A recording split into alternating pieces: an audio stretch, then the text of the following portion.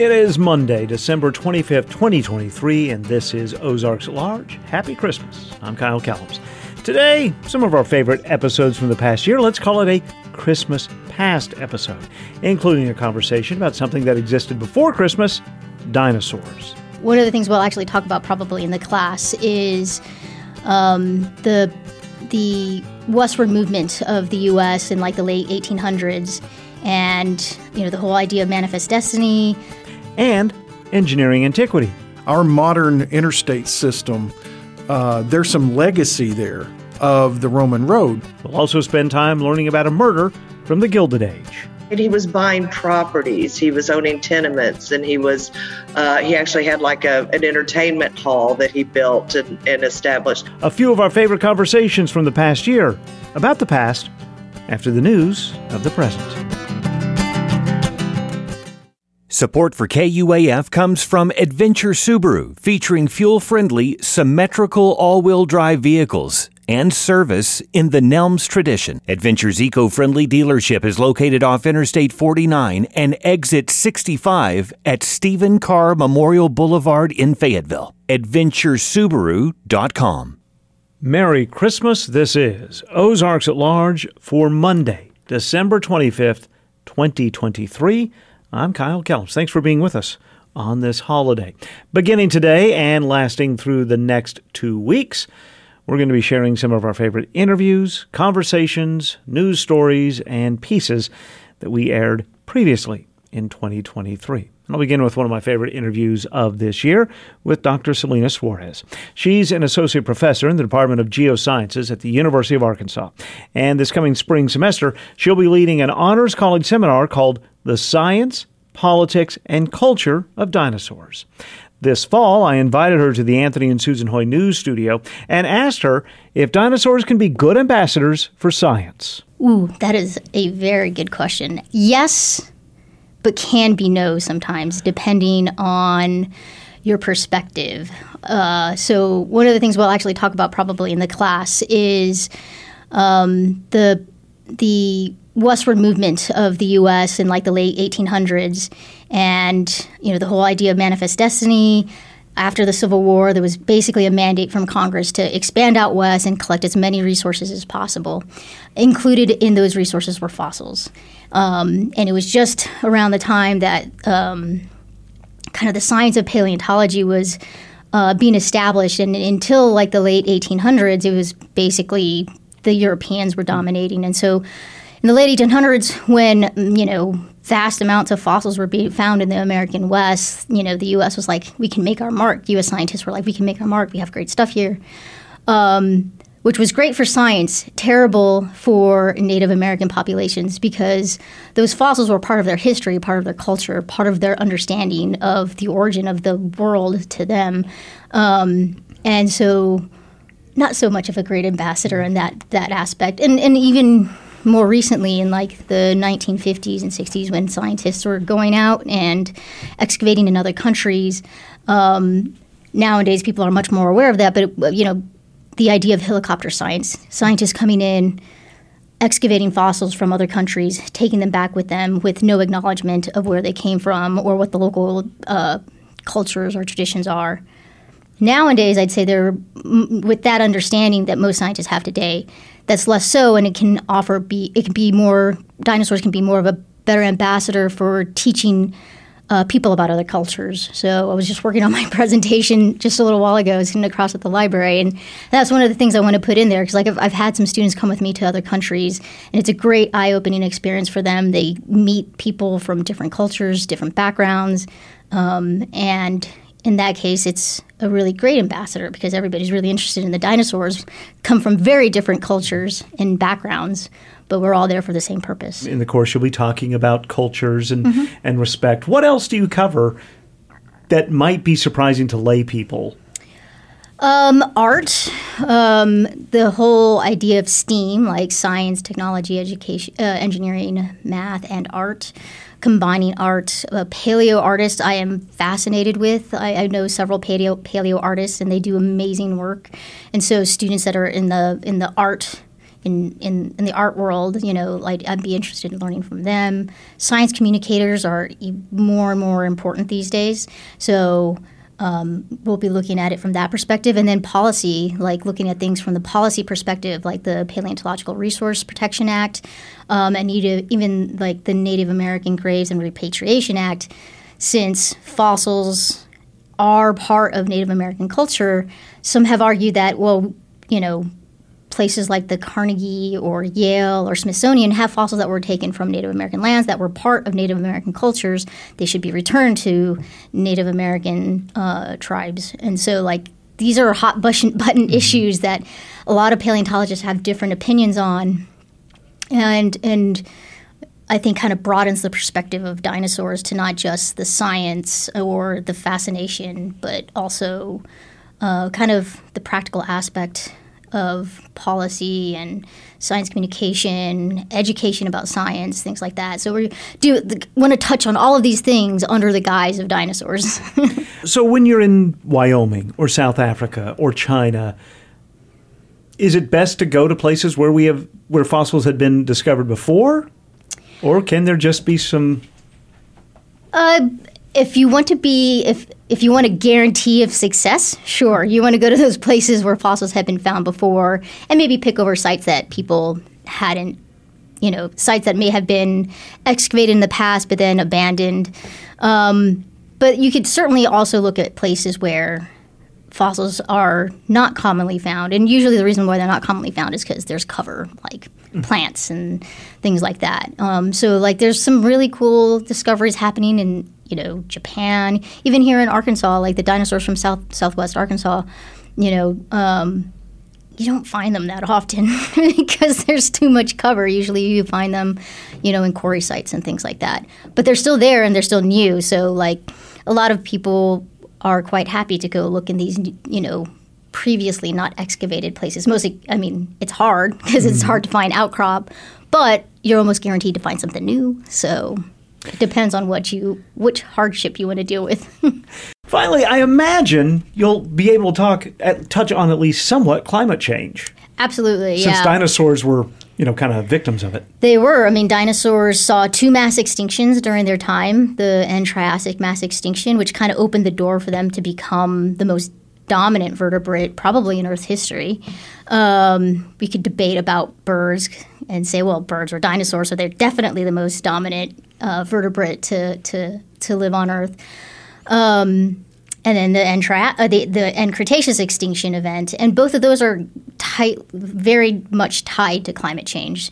The end Triassic extinction event was likely the result of massive volcanic eruptions as Pangaea, the supermassive continent, was splitting apart.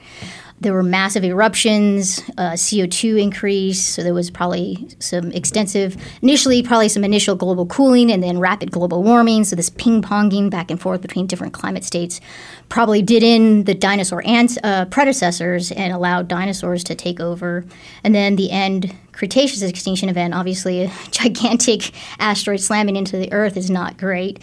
And then on top of that, there were more massive eruptions happening in India at the time, the Deccan basalt traps that were releasing a lot of volcanic gases into the atmosphere, and that causes climate change. Climate change causes habitat degradation. Habitat degradation and fragmenting causes extinction on higher levels. So paleontologists a lot of different schools are starting to eliminate their paleontology programs because a lot of people think that, that's just old science. We don't really do that anymore.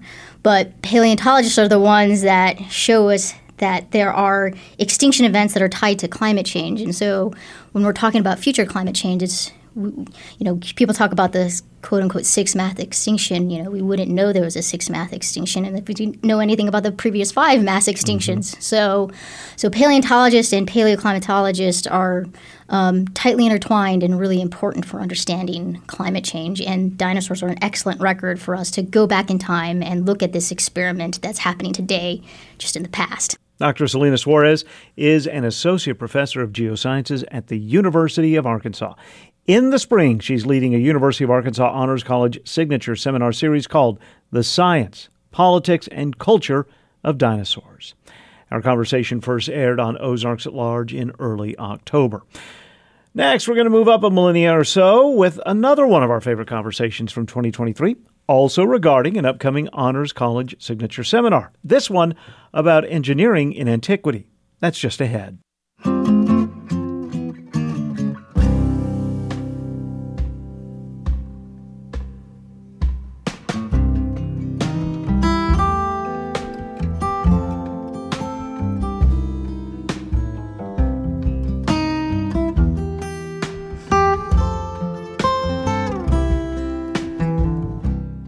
Thanks for being with us on this Christmas Day. This is Ozarks at Large. I'm Kyle Kellums. Today and for the next 2 weeks, we're listening again to some of our favorite interviews and news stories from Ozarks at Large in 2023.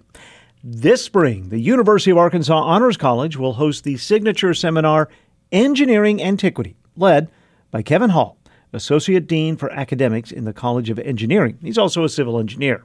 He came to the Anthony and Susan Hoy News Studio this fall and told us that in the seminar, he'll talk about the how of these ancient engineering wonders, but also the why. A classic example, he says, is the Roman road. Not only how it's built, but the fact that it's just arrow straight through whatever terrain they encounter. If they can cut through the hill, they will. If they need to build a bridge, they will. But one of the operating narratives there is that not even nature can stop the Roman army. And so we really dig into those narratives on why this technology existed, why were they using it the way they were. And so it really makes for a much richer discussion. And it really helps the students to understand at the end of the day, and I'm an engineer, at the end of the day, we need to continue to ask ourselves, just because we can do it, should we do it? That's what I'm after. And that's interesting because that's asking to know something of then as well as now. Absolutely. You have to dig into the history. You have to understand the Roman Empire in a lot of its different forms. And of course, from I guess you would say republic to empire, things change. And so some of the public works that are done Republic era may have a different narrative. You can see some shifts in that narrative from Republic to Empire. Certainly, individual emperors would pursue public works not for the sake of the public works. There's one story or one theory, if you will, that goes around about Emperor Hadrian. I was very fortunate this summer to go to Scotland and drove down and through the UK to go to part of Hadrian's Wall. So did Hadrian build it really, really to keep the Scots out of northern what we call England? Or was it more Rome was very built by the time Hadrian came on the scene? He needed a massive public works thing that had his stamp on it. So that narrative is a little different now than just we're going to build a defensive fortification. You mentioned the Roman roads that stretched for thousands of miles, arrow straight. There are connections to our roads now. Oh, absolutely. One of the things that you see when you study, especially Roman engineering, and we can expand that beyond just roads. When you look at the basic needs of society, when you look at clean water, sanitation, transportation, all of these different kinds of technologies, what you see in the built environment today is absolutely a reflection of what we saw or what you could see in Roman engineering. Now, obviously, other cultures, everything from Babylonian to Egyptian to Aztec, lots of cultures developed this kind of technology. I tend to focus on Roman technology, but certainly our modern interstate system, there's some legacy there of the Roman road, because the Roman road, obviously, it was built for defensive purposes. The army could move rapid distances relatively easily, commercial purposes and things like that. But they did things that other people didn't do. Number one, they paved them so that they were all weather. And number two, they cut all of the vegetation back as much as they could, 100 paces on each side of the road. Now, defensively, That means somebody can't ambush you right there on the road. But you look at modern-day highways with large right-of-ways on either side, that's a legacy from what the Romans did. And so the other, and a lot of people know this little anecdote, but why is the Roman road as wide as it is? Well, that comes actually from the Babylonians. It's the widths of 2 horses' behinds that would pull a 2-horse cart or a 2-horse chariot. We kept those kinds of measurements, and in fact, that's why rail gauges. That's why 2 rails on our railroads are that distance apart. I think the phrase engineering antiquity for most of us, pyramids, Colosseum, Yes. roads, I'm going to guess that it goes far beyond these major structures. Far beyond. We do talk about the pyramids. We touch, in fact, just because it's interesting, we actually touch on Stonehenge. How in the world did they? We kind of know. We know pretty much now where the stones came from, and how in the world did they transport them and stand them up the way they did. And so we touch on that a little bit, but certainly the focus is on Roman engineering. It's a fascinating topic because every element that we think a society needs to exist in a way that the people aren't under hardship. And again, most of this is not glamorous. I mean, most people look at a road and it's like it's a road. It's not glamorous. But even to the point of sanitation and water supply, when you look, one of the very, very many reasons why the Roman Empire could do what they did and the city of Rome become what it became is they had a very steady, very dependable clean water supply. That is not to be overestimated. I mean, why did most cities grow up by a river? They weren't going to take the water out of the river. Well, if you're dumping your waste into the river and plus the Tiber wasn't the cleanest of rivers anyway, they're not going to get their drinking water out of the Tiber. So they're going to bring it in from outside, and it's going to take some massive engineering to bring that much water in from the outside. I mean, estimates of Rome being more than 1 million people, even in the era that we're talking about, that takes tremendous amounts of water, not just for drinking, but they love their baths too. So there's part of that culture there.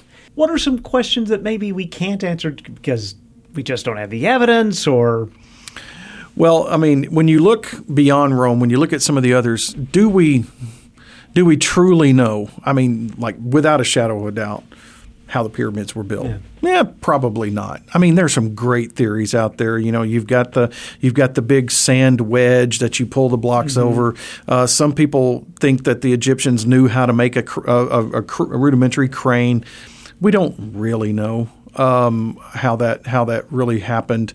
But even when you look at Roman engineering, it's only now that some really groundbreaking work has come out about what really, in my mind as a civil engineer, is one of the miracles of Roman engineering, and that is concrete. There's some great work being done both at Berkeley and some other places on really understanding the chemistry behind Roman concrete. There's some studies just within the last 5 years about taking core samples from seawalls in Ostia and other places in Italy and some high technology 3D X-ray scanning type things to really see, okay, all right, when you put that kind of volcanic soil or ash and soil with that kind of rock, with that kind of seawater, here's the chemical reaction that happens, and it never gets weaker. We're really starting to understand that now. And so it's really exciting, actually, that we're finally starting to figure out exactly how they did it. Now, when you go and you see some of these sites, when you see the Colosseum, when you see the Pantheon, you really do. I mean, how in the world can somebody in that era build something like that? I mean, the Pantheon is still, in my mind, one of the wonders of the world. I mean, for up until just in the last 100 years, the largest freestanding unreinforced concrete dome in the world. And Roma's had earthquakes and other things, and that dome is still there. And when you see it, it's breathtaking, not just from an engineering standpoint, but from an artistic standpoint. And they built that and finished that in the early 2nd century. I mean, it's mind-boggling that they could do something like that. And sometimes I wonder if we really still understand. Is there any engineering structure that inspired a young Kevin Hall to go into civil engineering? Well, believe it or not, growing up in Memphis, I was fascinated with road construction, and it happens to be what I do now. I teach people how to design and build roads. Big construction project near my house, and I would play on it with my Tonka trucks. Back when Tonkas were real, they were metal, and they were big. And that dump truck bed would dump truck bed had a little hydraulic. Yes. Oh my gosh, yeah. So there was that, and then while I lived in Memphis, we still had a family in Arkansas, and watching what we called the New Bridge over the Mississippi River being built, and you built it from both ends, and somehow they were able to meet in the middle. Those are the kinds of things that just fascinated me. Kevin Hall, Associate Dean for Academics in the College of Engineering, will lead the University of Arkansas Honors College Signature Seminar, Engineering Antiquity, next spring. That conversation first aired in September this year on Ozarks at Large. KUAF's Daily Word Game is a 5-letter puzzle available to play right now, as in Today. Okay. You might get the word if you listen to the Ozarks at Large AUDIO. Okay. Maybe it's because I forgot to remind you that you can play the game at KUAF.com or by subscribing to the Ozarks at Large newsletter that shows up in your email inbox. Well, maybe you'll have better luck than me. Go try your luck today. This is Ozarks at Large. For this holiday show, we're including some of our favorite conversations from the past year of Ozarks at Large. Kay Adams and Nancy Pennington grew up in Fayetteville, and they've been friends for years. They have some miles between them now. Kay lives in Rogers, and Nancy lives in Newport, Rhode Island. Those miles didn't keep them from collaborating on an article about, as well as a novelization inspired by, an 1885 murder in Newport, Rhode Island. Their article, published by Narratively.com and then abridged for a recent issue of Smithsonian Magazine, focuses on the death of Benjamin J. Burton, a prominent African-American businessman in 19th century Rhode Island. I talked with Kay and Nancy early this year by Zoom, and Nancy told me she had only learned about Benjamin J. Burton shortly before writing about him. Which is actually kind of surprising considering who Mr. Burton was. And, the short version, I guess, was he was a free man, always a free man, came from Connecticut, actually went to the gold rush, made some money in California. And you have to remember that he was a free man in California. He was exposing himself to being made a slave. So, but he was successful. He came back to Newport. He bought a house with his money and he started working for people. He was a teamster. He was hauling other people's goods. And then he came across the idea of I can do this also. And he created the very first Black express and transfer business, which really, again, it's transferring people's goods from the docks to their houses, their guests, maybe if they move across town, whatever needed to be transferred. And he was very much discriminated against in that venture, but he persevered, and was very strong. He's very personable, and he built this very successful business.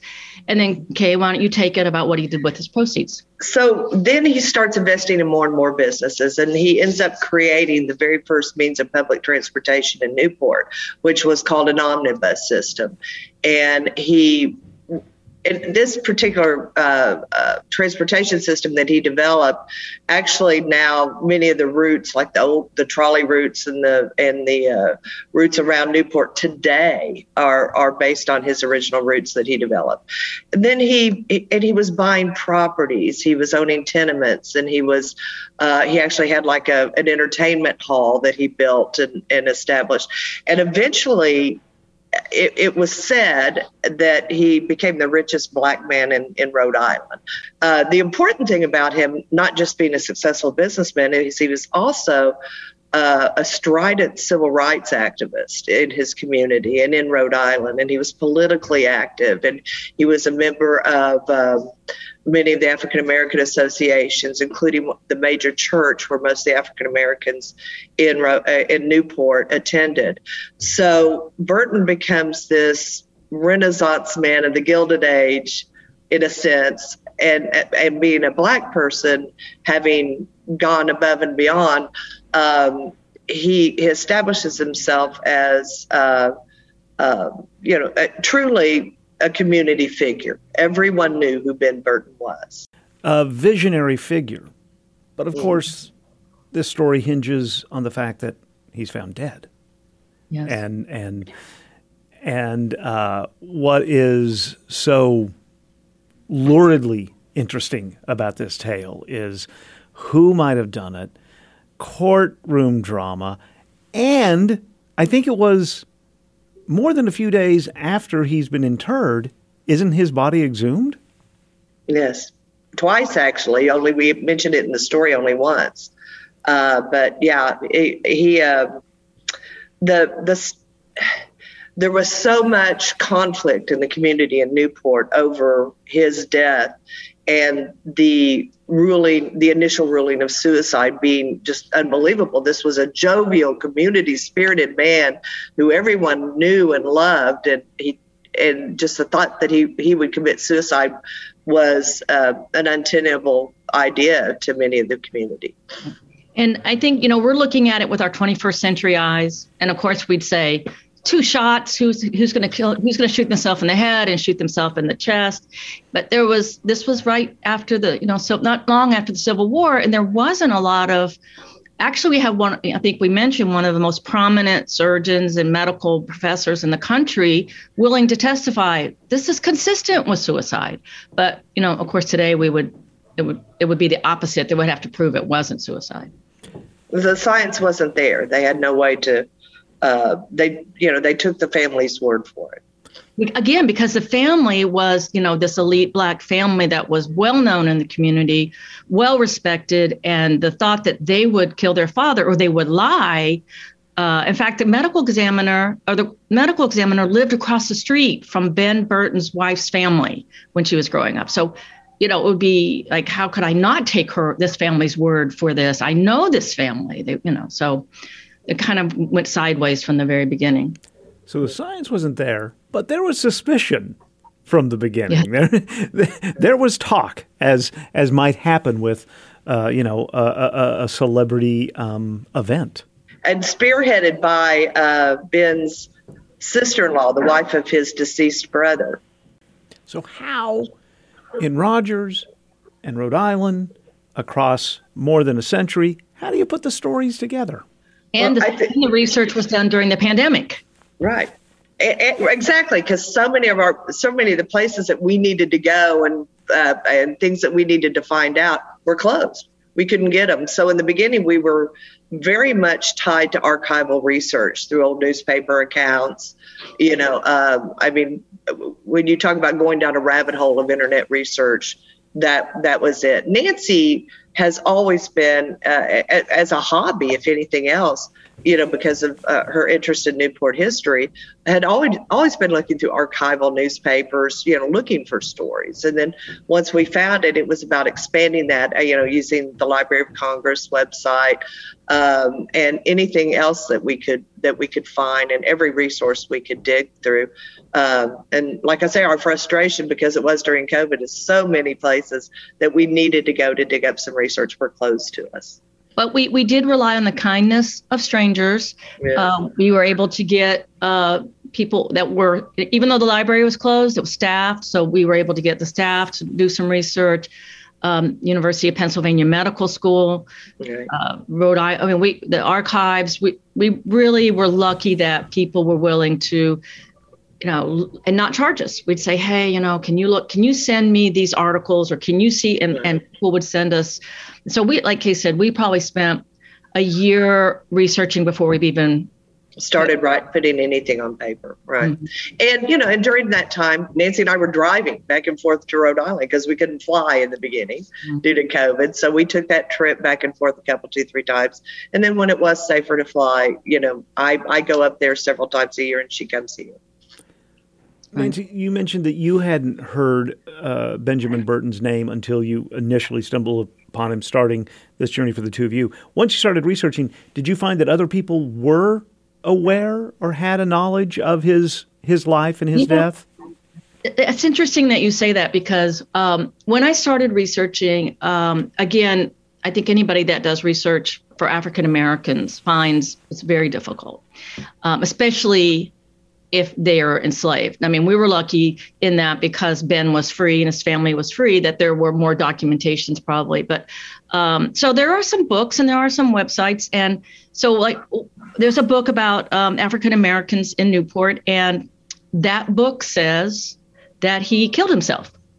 And so if you go to Newport Town City Hall, and you look at the death records, they still record his death as a suicide. Now, the state record has a line drawn through it, and it says murdered or gunshots.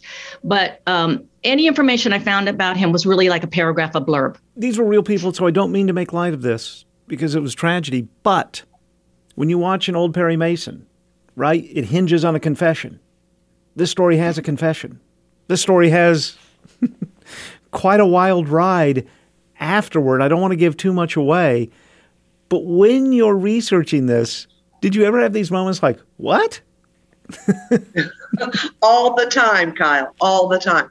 We would run across snippets. And what was really interesting is this was reported nationwide. And, they would pick up the wire, and different papers would pull in different parts of the original story and highlight it. So we might read something in the New Haven Register versus maybe the New York Sun that would have different snippets. And then we also found that certain papers and certain coverage had a definite pro Ben Burton was killed stance versus a definite pro no, it was suicide stance. And there was actually a really interesting dichotomy of how the reporting took place. But yeah, I mean, we'd uncover something really unusual, and sadly, your desire to put into the story is just overwhelming. But there's only so much you can say. But we were surprised by quite a bit that we ran onto, especially in researching the son-in-law. And what's interesting is that we wrote this right before we published. We had the drafts of the final article. We'd already finished the novel. They finally opened up the archives, and so Kay and I went to the archives, and we are able to find actual letters, the originals from Maria to Alan, her husband, and Alan to his mother, and we learned he was actually more diabolical than we knew in what was being said in these letters. Interesting. You mentioned that there's a novel and an article. Novels and articles are different lengths. What's the difference for the two of you trying to tell the story article length and then being able to have a novelization of the events? Parsing the most important the most important things out of the book into the article. Again, we went from 135,000 words to 100,000 words. Now we're at about 85,000 words on the novel. But it's just parsing out what is indeed the most important thing for the reader to know. And our novel is written in a creative historical fiction format versus writing true nonfiction and citing all the sources. So that was an interesting, for me, because I've never written nonfiction. Nancy, that's her forte. So that was a really interesting diversion. between the two. They had 11 children. 8 died from tuberculosis at various ages in their life. So there's, at the time of his death, the 2 daughters, and he actually has a son that lives in New York City, which he has a fascinating storyline. Mm-hmm. We'd love to tell that story, but we had to cut it. So if you read the article, you're not even aware that there's another child involved. And I don't know what else we left out. There are some interesting storylines that is like when we were talking with the Narratively, who was the original publisher of this, with the editor.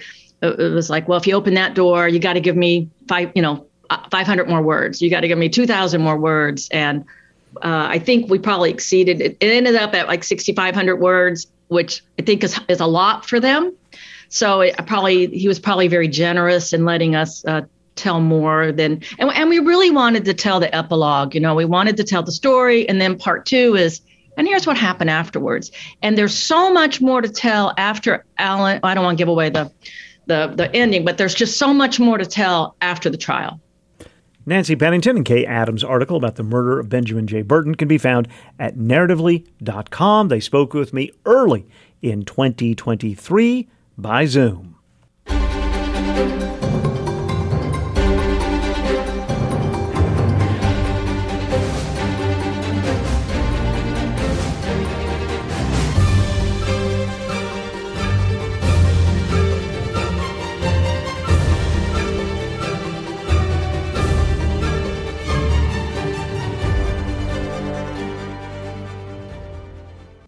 This is Ozarks at Large, and today and for the next couple of weeks, our shows will contain some of our favorite conversations from the past year, like trout fishing in America.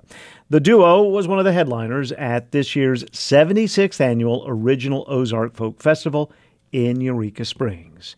We thought that was a great opportunity to catch up with Ezra Eilert and Keith Grimwood, so we did, talking with them by Zoom. After the touring hiatus they had during the pandemic, 2023 had been a pretty busy year for the Trouts, including what was then a just-completed trip to New Mexico. Ezra told us it had been an interesting few years. When 2020 happened, Kyle, it was like going back to college. We had no responsibilities to be anywhere and nowhere to go and nothing to do, and we just studied what we loved doing. And that's playing music. And we just started studying more and more music. Now, I say going back to college. My college career was playing basketball and getting thrown at by coaches. My college career was not academic at all. But, one of the things that keeps coming up to my mind is, how have I survived so long as a musician, a working musician, knowing as little as I know? My God, I look at the internet and I see what is available out there, and it's inspiring. That's the wonderful thing about music, is no matter how much you know, all you find out is how much you don't know. And you just can't let it intimidate you. Just be happy with it and just get what you can. But you got to respect what you can do, too. People, they get really good, and then they think, oh, that's just a throwaway lick. I do that all the time. I would love to be able to play that lick, and they just think it's normal for them. Things become normal. You have to look at your own playing and your own writing and look at what you've done. I know the world of trout music has been business. You guys discovered, you didn't discover, but you really honed in on indie and how to do it yourself and how not to have to rely on others. And you did it through ambassadorship and great music and relentless touring. So it's hard work. I don't mean to minimize that at all. But you've had fun the whole way, too. Or almost the whole way, I imagine. Yeah, I would say if you put that on a scale, fun wins by a long shot. When you were in New Mexico, can you, or any place, especially outside of maybe Texas and Arkansas, we have these bases, and you do have fervent fans everywhere. But can you tell pretty quickly whether the audience is majority well-known or majority first-time or second-time viewers? We often ask that question, and it is still surprising how many people are seeing us for the first time. The next question I'll ask once I find out somebody's asked that has seen us for the first time is, oh, what brought you here? They'll normally point at a friend. I say, what kind of music did they say that we played? and I get these blank stares. They just shake their head. They don't know what kind of music we don't know what kind of music we play. When we were in New Mexico, one of the cool things there was that, for example, there's people from all over. People move. There was an artist there that used to come see us in Little Rock all the time when we were playing at Juanita's. We played at Juanita's, and she was a visual artist, and she was always sitting there with her young son and everything. There she was in New Mexico. She's an artist out there in New Mexico now. Musicians that we knew back in the 70s, sitting right there in the audience. Vince Bell was there. We covered one of Vince's songs, "The Sun and Moon and Stars." We covered that. Vince is in the audience. Different musicians from different places. Bill Hearn. He's out there and hanging on every word. And that's so nice to see the gathering of people again, gathering together in a room and enjoying music, live music. It's fabulous. I love the Odd. I love that place because it is odd and it's so eureka. I mean, I wonder, can a venue make you feel different ways as musicians? Absolutely. You go into a storied venue like the Odd or something like that, you feel kind of a responsibility to maintain the level of performance that has been there. Another thing is you feel connected. Kyle, sometimes you just feel connected to the whole thing. I feel connected back to the entertainers who have been there before, the those who will be after me, the whole bit of creation of music, everybody who's been involved in it. I feel a strong sense of connection at a place like the Odd. Now, where was it we played in Las Vegas that Liberace played in, and there was rings backstage for where he kept his elephants, and the list of people that played this auditorium, and I can't even remember, Frank Sinatra, just this giant list of A-list entertainers from way back when. Just to step on that same stage was amazing. I'm glad you said that because there's a theater in Miami, Oklahoma, and it was a live theater, then it was a movie theater. Now they've kind of refurbished it. And Tom Mix was there once with his horse. And the guy who was showing me said, well, no one gets excited about that. I was like, are you kidding me? I'm sitting on the same board that Tom Mix and his horse was on? That's cool. Very cool. And they have at that particular theater, they have one of the original Wurlitzer pipe organs. And I got to sit there in that theater before we played that night and watch a showing of Dracula, the silent film, being played with the original music written for the silent film and an organist playing that music. It was amazing throwback. It was wonderful. Do you know who allegedly opened the Odd? What performer first took that stage? No.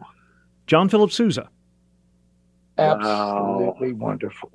So we have played other stages that John Philip Sousa played on in Pennsylvania. We played at the Longwood Gardens. And he used to hold forth there quite regularly. There are backstage. There are pictures of him on the very stage we would play. John Philip Sousa. I was so impressed. Like when you go on the Odd at the Ozark Folk Festival, will you have a set list, or do you allow yourself some wiggle room? Do you play the moment? The answer is yes to both questions. We will have a set list, and that's in case we go brain dead. And, from time to time, that does happen, and you have something to reach back towards. That being said, we change on a dime, and being a duo is a lot like driving a sports car as opposed to a Cadillac or a truck. With the two of us playing together for 47 years, we can turn on a dime, look at each other, and make that change and do it. He raises an eyebrow. I know exactly what's happening. It ain't written down. It's going to be somewhere else, and I can pretty well guess where he's going. And this guy, Ezra, he connects with an audience. That's how I learned to play for an audience. This guy is going to play music for you. Everybody leaves thinking, boy, he just seemed like he was playing it right for me. And I went, he was. He really, really was. That's his secret. I don't know how he does it. I'm shy, or I have to look at the exit sign to make sure to keep my eyes open on stage sometimes. But I'm getting better at connecting to that audience. Ezra feeds off his audience. All right, so the Folk Festival, and this is, right, the 76th ever, I believe? Can you believe that? 76 years. Actually older than Keith, which, it's hard to It is. None of us were around for the first one. No, we were not there for the first one. We have played before, and it was wonderful. I remember last time, or one of the times we played, Chris Smither was playing, and he was busy backstage listening to the baseball game because the Red Sox were really doing good at that point. He was really into it. But we're looking forward to getting back there. We got 2 shows. We're going to be, I think we're headlining on Friday, and then we have a family concert on Saturday. So there's a lot going on up there, man. That's a lot going on for that festival. And John Fulbright will be there as well. What a writer, what a performer, what a musician. I mean, he's the whole package. Matt the electrician will be there. Still on the Hill will be playing. Melissa Carper. God, yeah. I'm happy to be there. I'm happy to be there. Keith Grimwood and Ezra Idlet, Trout Fishing in America, talking with me via Zoom this fall. From Little Rock, I'm Stephen Cook with Arkan Songs.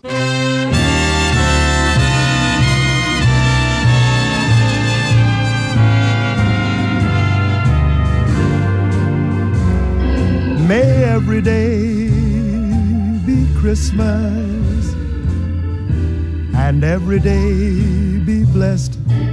Arkansawyer Louis Jordan changed American popular music. Born 1908 in Brinkley in Monroe County, he came of age in the big band era, but he broke that paradigm utilizing only 5 or 6 players.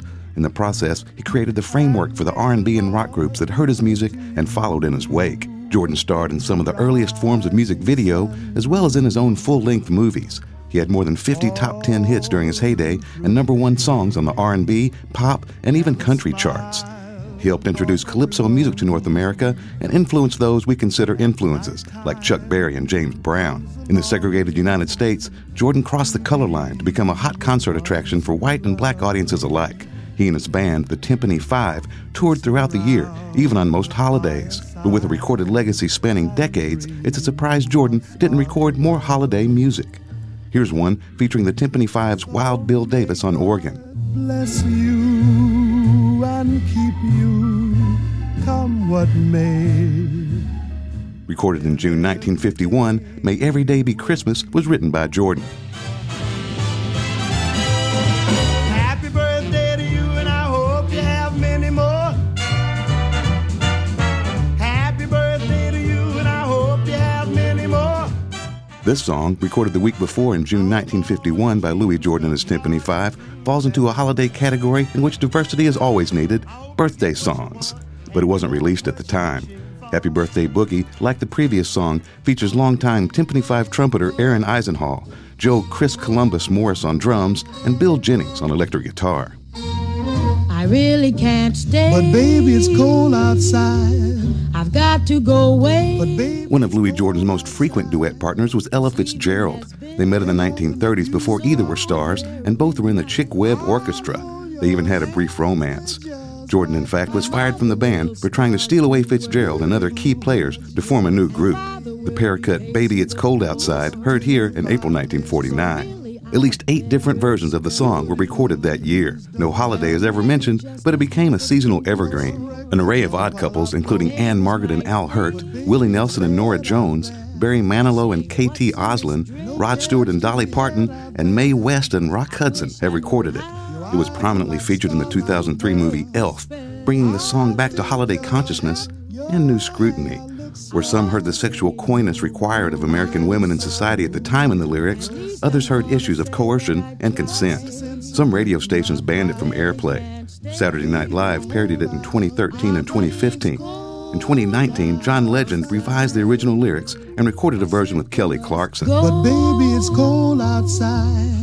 The answer is no. Louis Jordan recorded a final holiday number, Santa Claus, Santa Claus, during sessions for his 1968 album, Sakatumi. It wasn't released as a single until mid-December and wasn't included on the album, but it's since become a minor Christmas classic, and only part of Louis Jordan's immense legacy.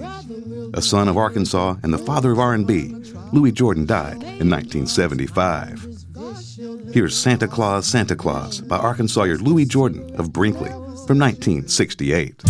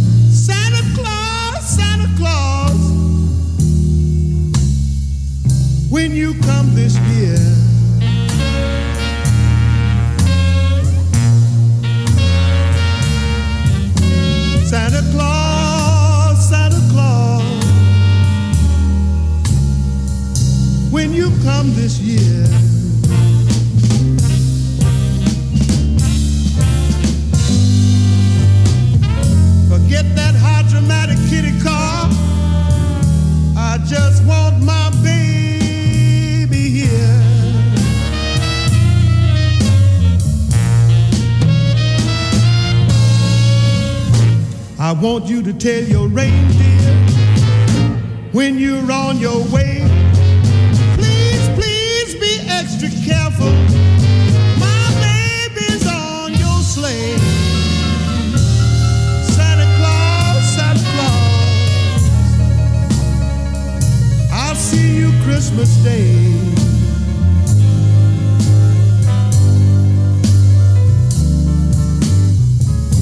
When you bring my baby, I bring her back to stay.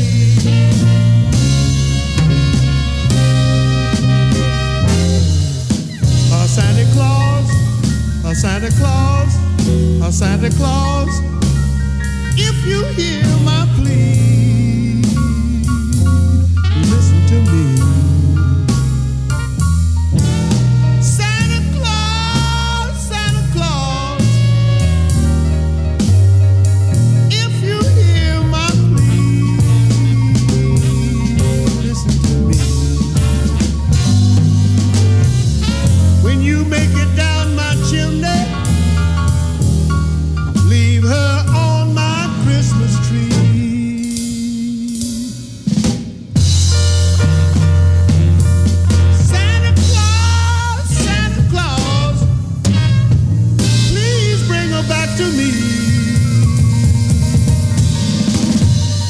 Santa Claus, Santa Claus from 1968, a rare example of holiday music from Louis Jordan of Brinkley in Monroe County.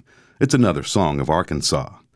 From Little Rock, I'm Stephen Cook, and may your holidays be happy ones from Arkansongs. Arkansongs is underwritten by Arkansas Heritage. Relive your favorite Barton Coliseum concert memories at the Old State House Museum in downtown Little Rock, where they still play it loud. Tomorrow on Ozarks at Large, more of our favorites from 2023, including a camp in Bentonville for children of any and all faiths.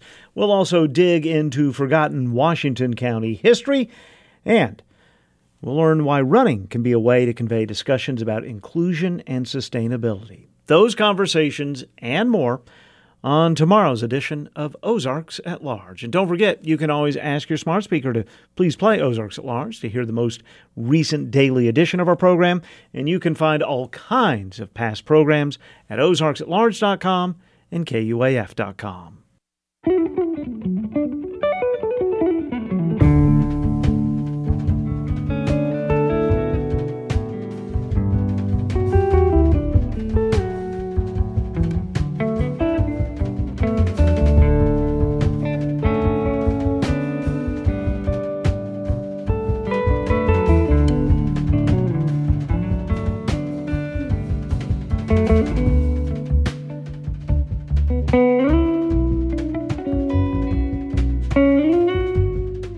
Ozarks at Large is a production of 91.3 KUAF Fayetteville, and KUAF is a listener-supported service of the School of Journalism and Strategic Media at the University of Arkansas. Contributors today, Stephen Cook with Arkansongs. You can find out much more about Ozarks at Large at ozarksatlarge.com and KUAF.com. Merry Christmas. Thanks for being with us. I'm Kyle Kellums. The Ozarks Society is a regional conservation organization known for saving the Buffalo National River from being dammed. Members across the state who love rivers and wildlands hike, volunteer, and work toward a common goal of keeping the natural state natural. Information on memberships at ozarksociety.net.